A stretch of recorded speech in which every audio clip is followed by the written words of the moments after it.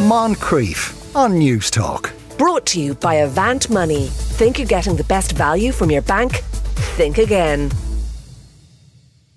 Now, in the meantime, after 8 years and hundreds of millions of downloads, the podcast My Dad Wrote a Porno will be coming to an end. The final 3 episodes will be released between now and Christmas and will feature, finally, an interview with the dad in question, known only by his pen name, Rocky Flintstone. Jamie Morton is the son and one of the hosts of the podcast. Jamie, good afternoon to you. Hi, how are you? Not too bad. Now, I suppose for people who aren't familiar with it, would it be fair to say that your father starting to write pornography was a kind of a retirement hobby? That was exactly it, yeah. He was a builder from Northern Ireland, indeed, and he decided in his retirement to start writing a novel, which actually I was quite up for until I discovered that it was, erotica, and then I was like, ooh. That's not a great look, Dad. He had written books before, though, hadn't he? Kind of non-fiction He had, and some like travel guides and things like that. This was his first kind of big statement piece, though, I'd say. Yeah, and it. Well, tell us an outline, because how many books are there now? Because they are real books. Yeah, they are. I mean, I'm never quite sure how many he's written. We've read 6 of them on the podcast, but I think he's up to like book 10 or 11 now, and they're all about a woman called Belinda Blumenthal, who is a sales director at a pots and pans company, which is obviously the sexiest industry you can imagine to write about. And she steals basically pots and pans, yeah. Steals pots and pans, that's it. And she basically goes around the world selling pots and pans and has an awful lot of fun along the way. Now, and I suppose the first note, even if you haven't read page 1, what's notable about them is the incredibly long titles of each book. Honestly, I mean, it's almost like he's cramming every single part of the book into the title, just in case no one ever reads the book. Which, actually, thinking about it, it's probably quite a sensible idea, given that they aren't the best written books in the world. Now, and how did your mother react to this? I mean, is it true he kind of had to write them in a shed in the garden because she wouldn't let him into the house with this smut? Yeah, she was like, look, you can write them if you want, I'm not going to tell you what to do with your life, but just don't write them here. And so he built a kind of, basically a glorified garden shed that he calls his pavilion. And that's where he wrote the books, yeah. Yeah. And plot-wise, is there much of a plot? Oh, come on, you can't use the word plot with these books. This is the problem, nothing happens. Although actually, as they get further down the road, actually, he does try and incorporate like a spy element to them, and it's just delicious because it goes from being really bad to just downright farcical. It's just hilarious. Bless him. And now, I mean, obviously, the final podcast will feature an interview with him. But why porn? Did he ever give any indication with the so many genres he could have? Well, this is it. I think he'd heard about the success of 50 Shades of Grey, which he calls 50 Colours of Grey, because he does that much research into the prospective career that he's going into. And he just heard that E.L. James had become a millionaire through writing erotica that nobody thought was particularly good, right? So I think he was like, well, if she can do it, I can definitely do it. Turns out, he couldn't really. Oh, right. Okay. Had you read any of his previous work? I mean, is it just porn that maybe is constraining his abilities, or is he not a great writer, maybe? It's a great question. I actually haven't read any of his other stuff. Maybe I should. Maybe that stuff's amazing. Yeah. Maybe, it was the porn that tripped him up along the way. Yeah. So when you first read any of this work, had he completed a novel even at that stage? No, so I think he had actually written it, but he only sent me the first 3 chapters, which I still am like, why'd you send your son the pornography that he's been writing? It's a very extraordinary life choice. And I was so just flabbergasted. And then I read it, and it was so funny that I just couldn't help but share it initially with my mates, and then they loved it. So then we decided to make a podcast about it. Yeah, because it's, one could think that maybe there's a kind of, it comes from a tradition. It's kind of Benny Hillish. It's kind of end of pier stuff. Yeah, absolutely. It's got all of that kind of, carry on, that whole vibe about it. Absolutely. Yeah. So, and so when he sent you a bit of the book, was he genuinely looking for feedback, or was he, the way sometimes people just want, that was great, Dad? Absolutely not. He totally did it to wind me up. He did it to play with me and to really screw with my head.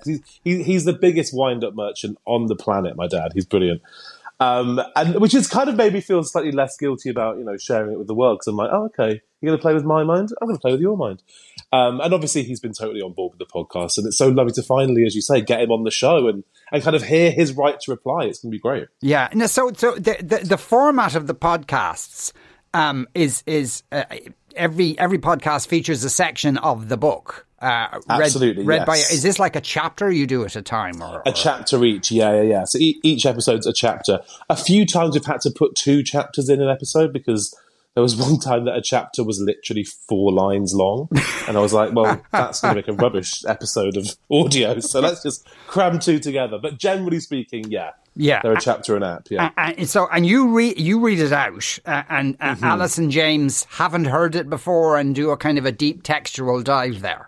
Exactly. So they're hearing it for the first time on mic, which is great because you can't really replicate the initial reaction of people to hear this sort of stuff. So their reactions are completely genuine and they are hearing it for the first time, as is the listener. So yeah, they're kind of like the voice of reason in the podcast. They're kind of like, hang on, wait, what? You can't say that. That's completely factually inaccurate and that is not what a vagina is. Yeah. So yes, they're very good at that sort of thing.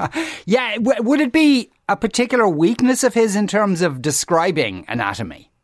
Yeah. I mean, I don't know where he went to school, but I would have serious questions about their biology department, to be honest with you. It's almost like he doesn't really care that much. He just like writes what he thinks. He's like, oh, that's kind of in the right area. Move on and let's get back to the spy storyline. Well, probably. If your dad is from Northern Ireland, he would have grown up in an education system, whether he's a Protestant or a Catholic, which would be very reluctant to describe any of that stuff. Well, exactly. And that's really shining through, I think. Yes. Rather like the kind of Monty Python sketch where they say, this is how babies are made, and you see 2 people covered in sheets completely, and that's all you learn. That's it. That's his upbringing, for sure. No, the thing is, though, is the phenomenal success of this. And I'm sure the 3 of you over time were kind of aghast, or not aghast is not the right word, but kind of flabbergasted by how successful it's become. Over the years, have you managed to come up with any explanation as to why? Yeah, it's a funny one, isn't it? I think people ask a lot, what's the secret to the success of the show? And I really don't know. And I think, if I did know, I would be, putting that lightning in a bottle and I'd be selling it to everyone. But I think there's something about embarrassing parents and embarrassing dads, particularly. That's such a trope, isn't it? And I think also having just me, James, and Alice being so close, and it being such an intimate experience in a way that people feel like they're the 4th friend around the table with us because we've known each other for nearly 20 years. Yeah. So I think it has that intimacy and that really comfortable, and it isn't mean-spirited either. The podcast is very warm. It's very affectionate about my dad. So I think people just like a bit of escapism, really. Yeah, and because the 3 of you all went to college together, and yeah, that's where we all met. Yeah. And so they'd know your dad pretty well, would they? Oh yeah, I mean they're basically his 5th and 6th children at this point. Yeah. Where do you record it?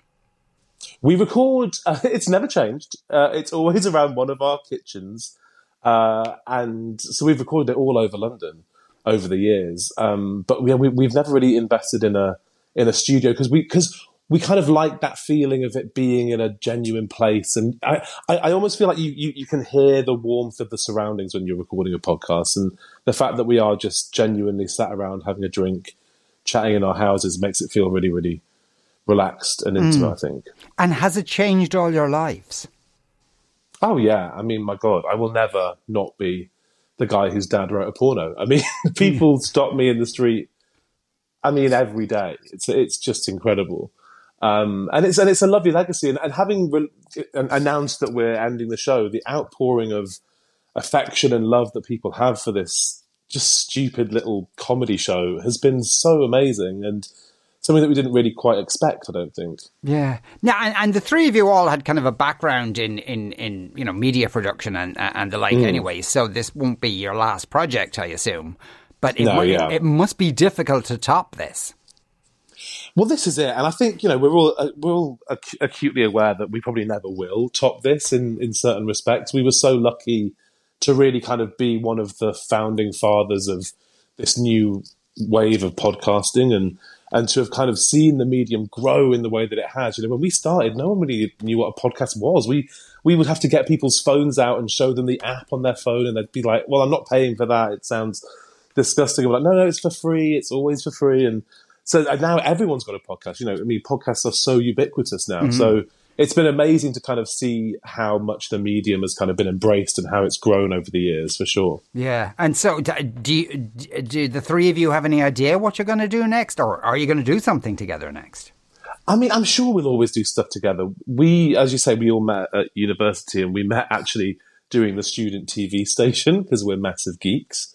So our friendship's kind of always been built on making stuff and creating stuff together, and that's never changed. And My Dad Wrote a Porno was just one of those kind of after school things, where we would get back from work and we'd just have some fun making something together. So yeah, I think we'll always be doing stuff together in some form. Yeah. Okay. Well, we can look out for that. And it's worth pointing out that the Belinda Blinked series are physical books. You can buy them. You can buy them. Yeah. And how are his book sales? Oh, terrible. I mean, we've had 430 million downloads. I think he sold 12 books. Oh, no. No, I'm joking. No, they're actually quite good. And we were chatting to a publisher the other day, and apparently his books are actually really successful. So he's having the last laugh, let's be honest. Because, and are there fans just specific to the books rather than the podcast? I mean, yeah, I think most people know Belinda Blinked through the podcast. I'm not sure I've met anyone who started on the books first. But yeah, certainly people really love the world that he's created and the characters that he's conjured up. So I think the fact that he's got his own little fan base now that he can keep writing for is amazing. Yeah. What does he actually, I'm interested to know, does your father write them out longhand, or does he do it on a computer, and does it have a spell check? He writes it on a laptop that he bought in Spain. It's like a knockoff cheap laptop that I think it doesn't have a spell check, or at least that doesn't work, and one of the keys doesn't work either. So it's a shambles. I mean, honestly, walking into that pavilion is just, you take your life into your own hands. And I mean, a fan did make a kind of a fake movie poster for it. Do you think that might ever be a possibility?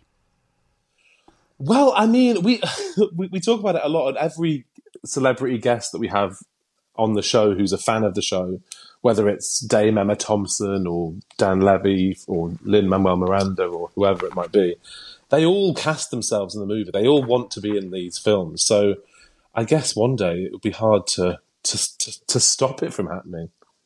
That'll be an interesting movie to watch. Jamie, thank you so much for speaking with us today. Congratulations on 430 million downloads.